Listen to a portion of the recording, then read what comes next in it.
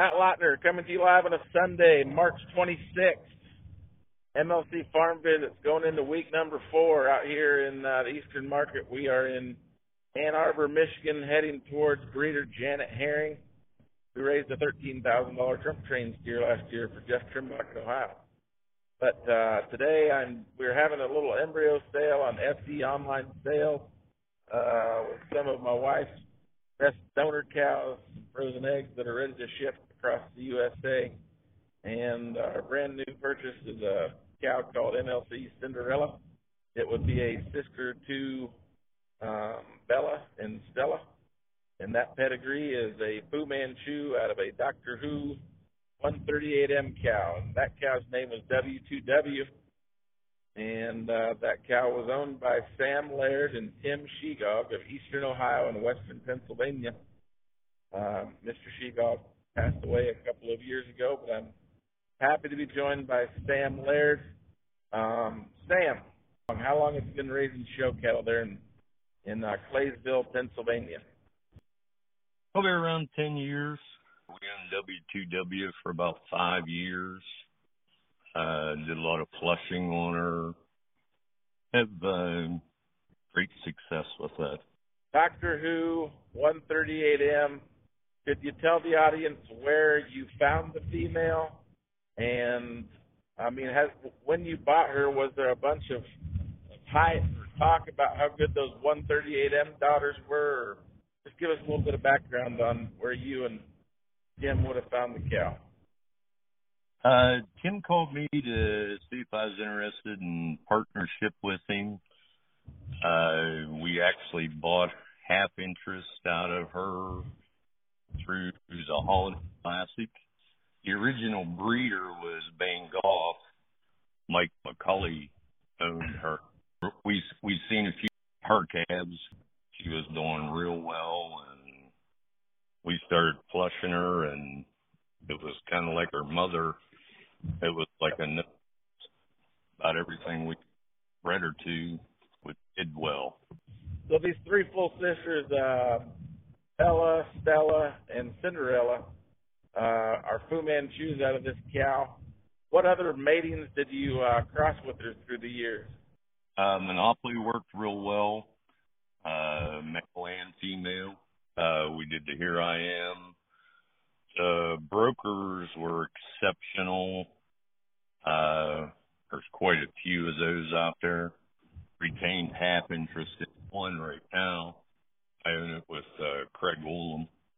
Those were the best matings. I mean, they all worked. They might not have been show cattle, but the females made excellent mothers. So bringing it back to the modern day, Brad Linton from western Nebraska has a bull called Told You So, and just displayed at Denver this year, and that cow grandmother goes back to this line that you own, correct?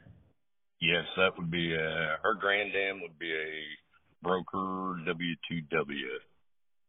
Was there a broker W2W, a different sister that raised the Grand Champion steer, or is there a brand at Kansas City for the Bremer family a couple years back? Was that related to this line as well?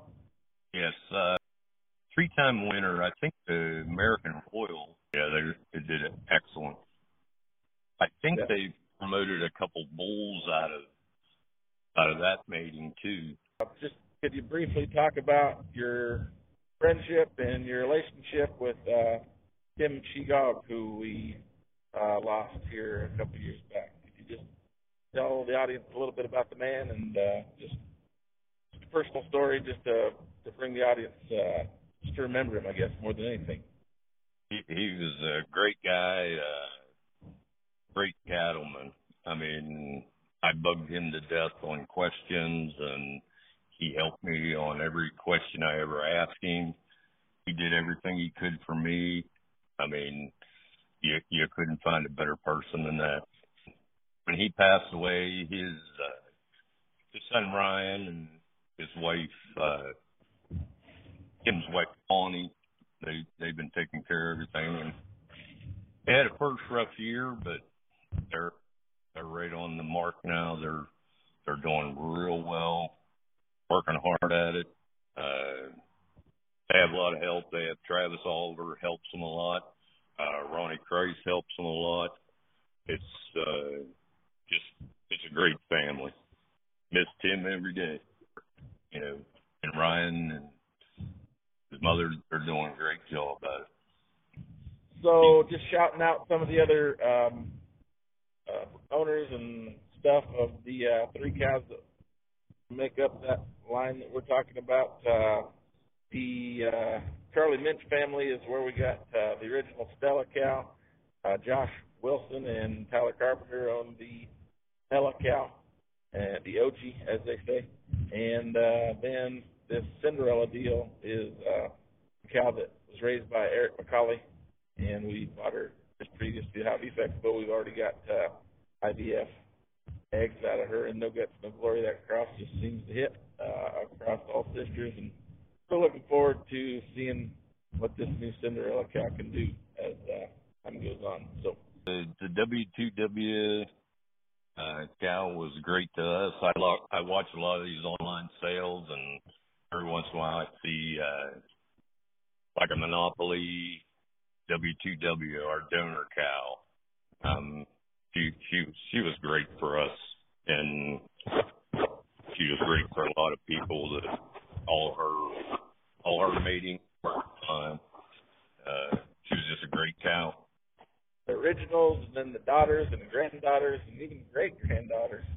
You'll always see those traits passing through the generations, and this is one of the cornerstones of the industry, especially in the Ohio and Pennsylvania market.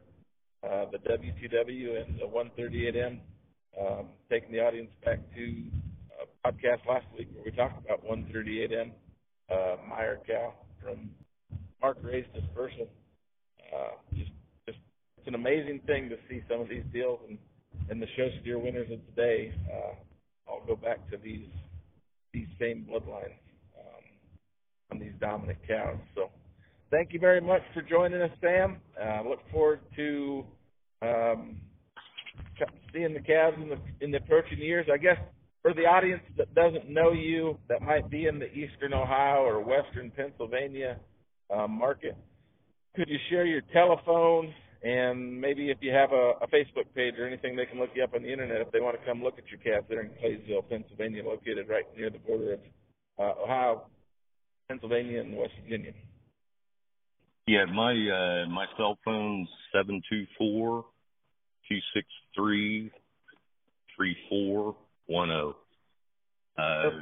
I got a Facebook page, just cattle pictures mostly.